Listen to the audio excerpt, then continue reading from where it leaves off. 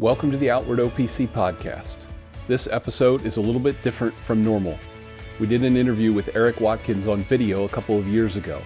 There was a lot of response and we had some requests to turn it into a podcast. So we did that, and this is part of that interview. You may notice a note of odd music or two as we splice the interview together. If you haven't watched the video on the website, or it's been a while, give it a listen for many helpful topics as we jump right in.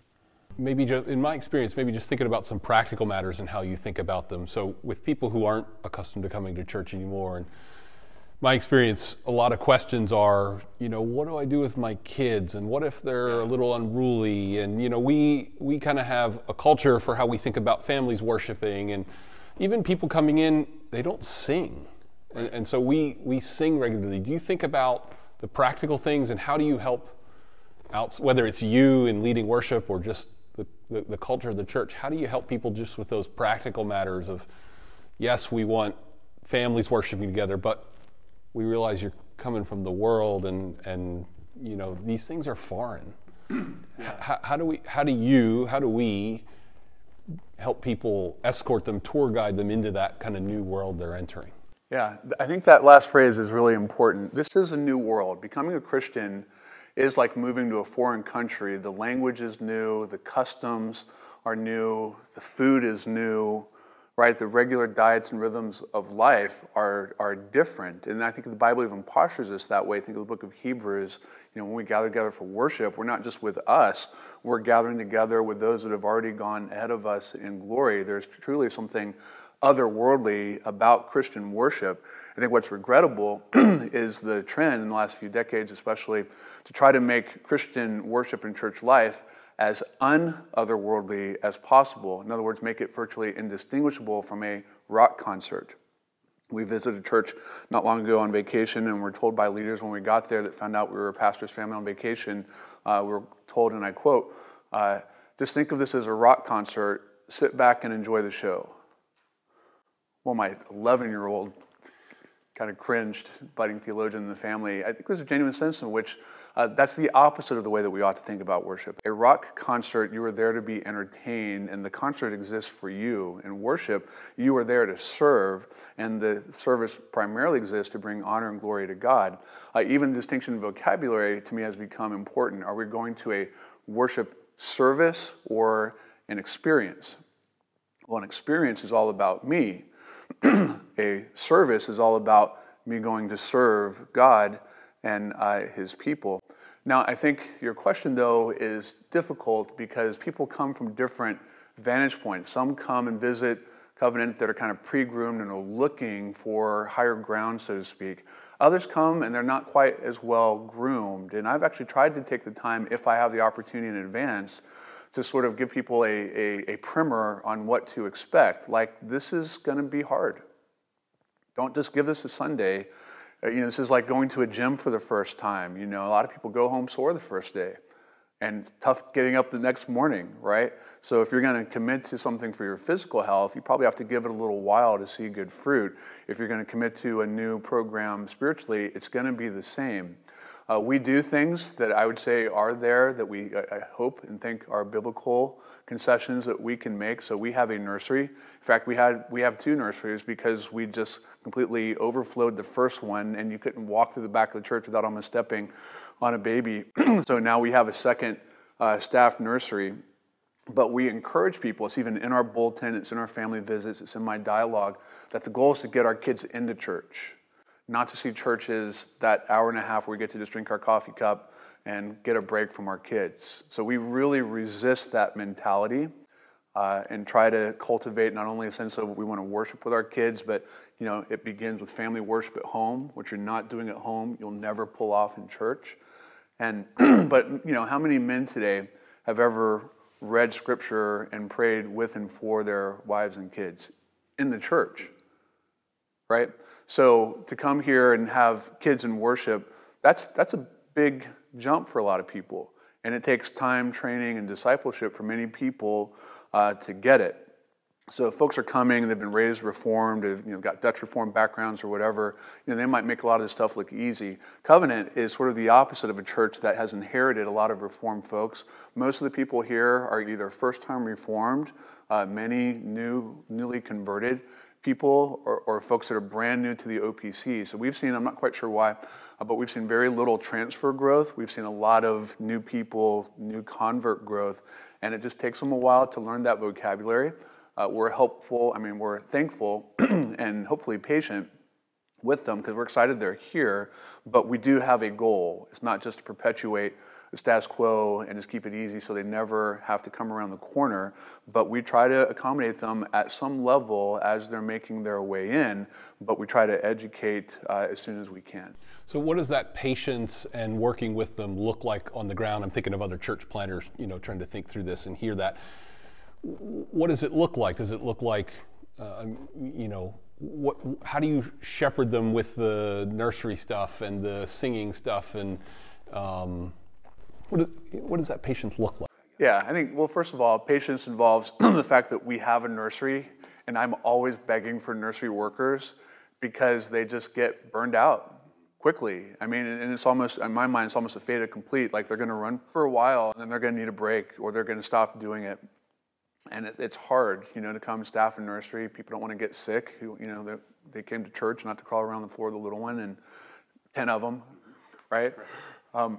So, I think just having a nursery is a measure of servanthood and, accommodation. I hope doesn't violate biblical lines. I know there are some that would disagree with that.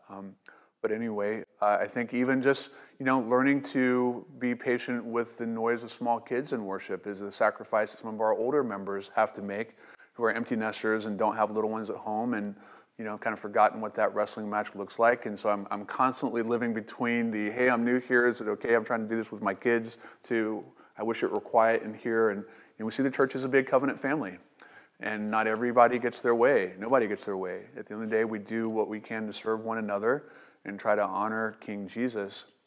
I think education, though, is just a big part of it, to not just, people just visit and that's it, but to actually try to sit down and talk about it. Like we sing 2 psalms and 2 hymns in every service. A lot of people have never sung the psalms before. So we will play it through. We do a song of the month where we introduce a new song. It's usually a psalm. And, I'll have the pianist play through it, and then we will all come and sing it together. And I explain why we do that. I explain why we use the creeds. Our church typically cycles through the Heidelberg Catechism. I love the theology of the Westminster Standards, but the Heidelberg was written for church use. It's just rhetorically more advantageous.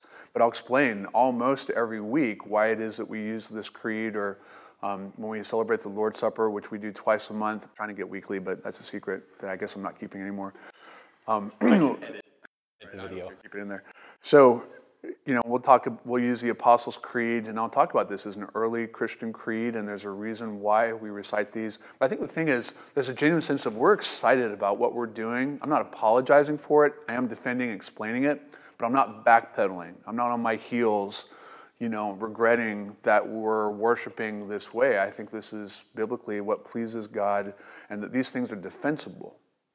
And that when they're explained, people have aha moments, and they desire more for their wives, for their kids, for themselves, and that those things take time, but people can grow into it. And we do community group, like home Bible studies and prayer time. That's a fantastic venue for explaining, answering questions, digesting, those sorts of things. I will say that when we encourage people to invite friends to church, generally I'll tell people, try to explain to them a little bit about what they're going to see, so that they're not so shell-shocked when they get here and see a paradigm of worship that has become harder and harder to find. So there are probably more things, but those are at least some things that illustrate the idea of just trying to make it, on the one hand, a safe, easy place for people to land without watering down or whittling off the things that are distinctively ours.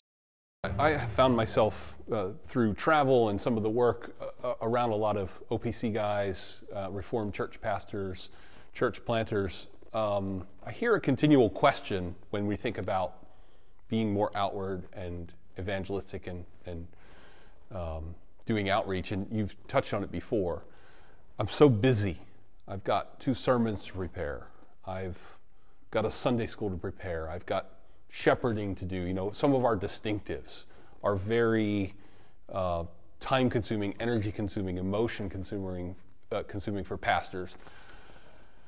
And they see outreach as a huge desire, I mean, a passion to do it, and they can't figure out how it fits in.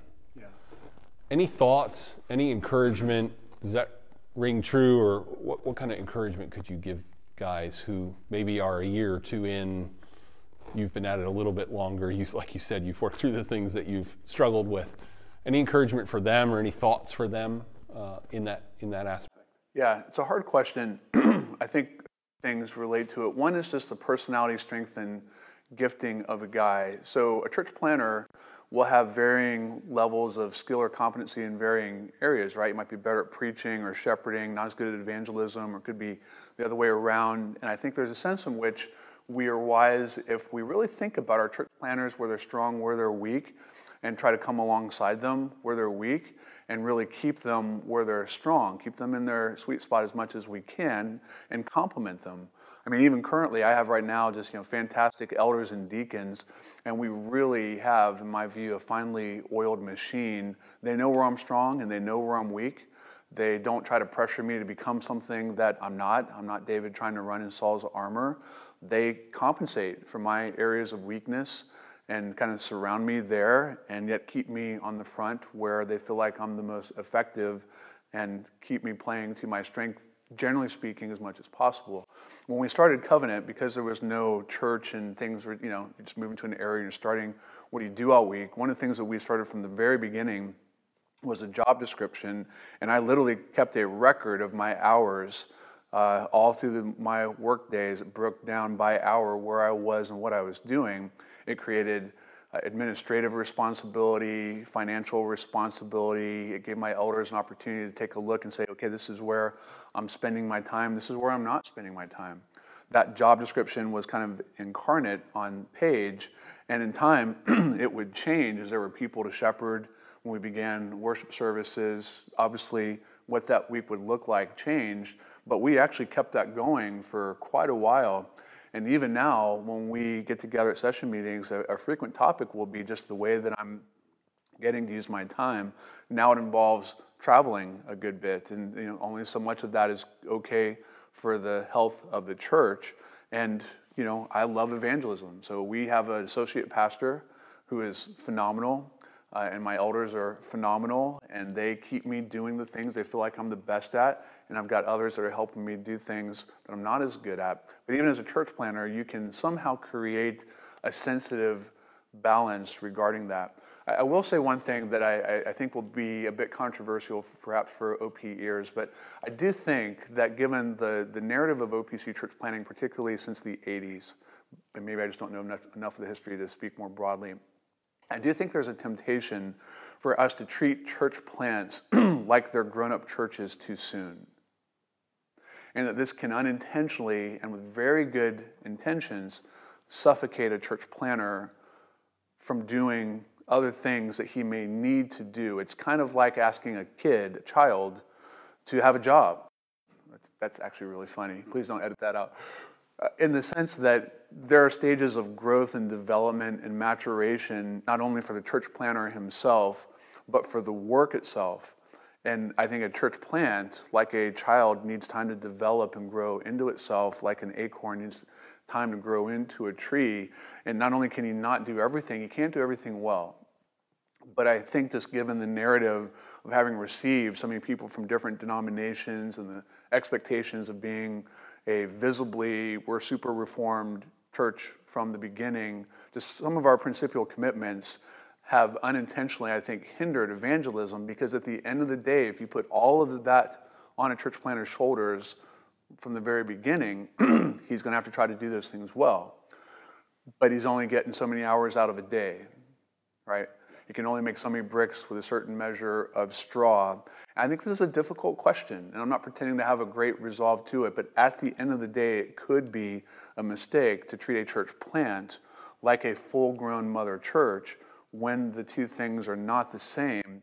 And if you put all of the expectations of a mother church on the shoulders of a church plant and church planner, it might unintentionally stymie the natural, organic, timely growth that needs to take place in order for the church plant and the church planner to mature into what an established mother church, rooted church needs to look like. And so I have a little concern to kind of visualize with things kind of doing like that, where you quickly grow into a stage, but then realize, oh, you know what, there's some things, Paul's language of setting in order what remains. I think there's a lot of things that we need to set in order.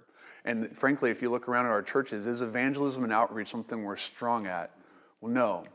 And is it a high expectation when we get started? I think sometimes not, but being altogether reformed and that being visible is. But if you don't have both of those, I think there's potential for this to happen. And in our presbytery, and if you think around the country, we need to admit, this is hard truth, but we need to admit that we have closed churches and church plants. It's not because they weren't reformed.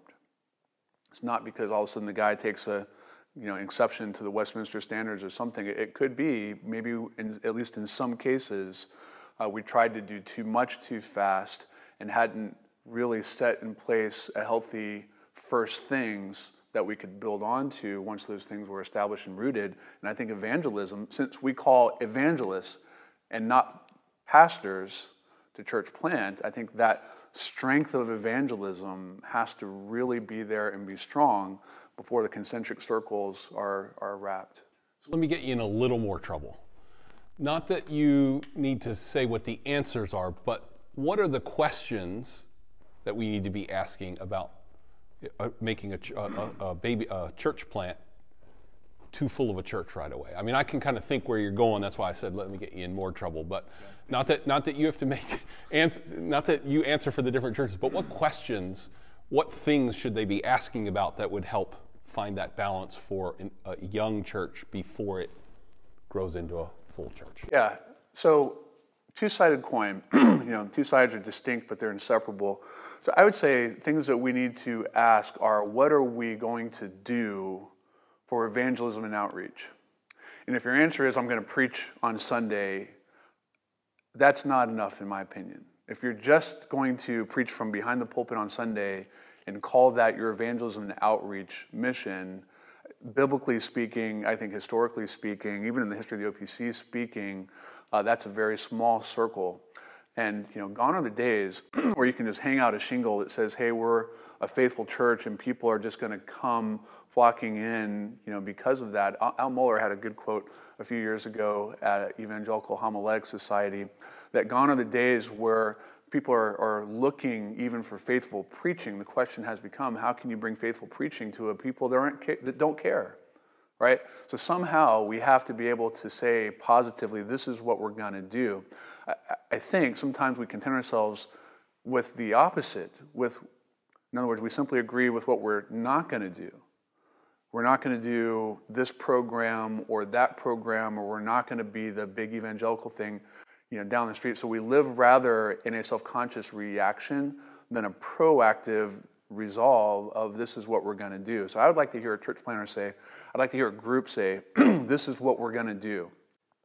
And for the leadership to say, this is how we're going to protect the church planner's schedule and review monthly what he's actually doing. And I think we have some of that in place. I think we could do a little bit better. I think in terms of adding, and I'll just say it, ministry programs in the church, second services, whatever you're going to do, at the end of the day, you at least need to be persuaded that you've set in place, you've set in order what you believe are first things. If you believe all those things are first things and they trump evangelism, well, that's between you and the text.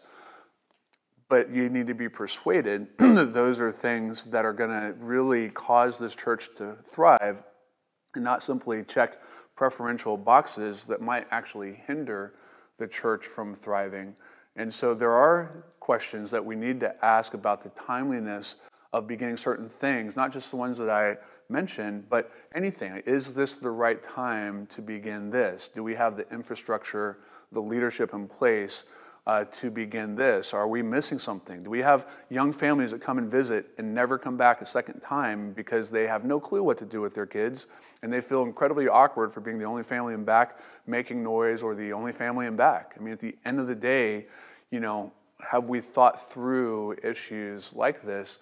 Does the pastor have evangelism built into his week, like family devotions and coming to church on Sunday? Maybe someone would say you're asking too much. I'm definitely asking more, but I think that these are things that are biblical and required of one who's called as an evangelist. And for the group and the overseeing session, they need to be committed to the work of evangelism in a positive way. This is what we're going to do. These are the paradigms that we're okay with. This is how we view the lay people in the group somehow contributing to the growth of the church. That might not be driven by evangelistic guilt, but at least some sense of positively, this is how we're going to talk about it, this is how we're going to equip it, and this is what it's going to look like, and then we're going to review it.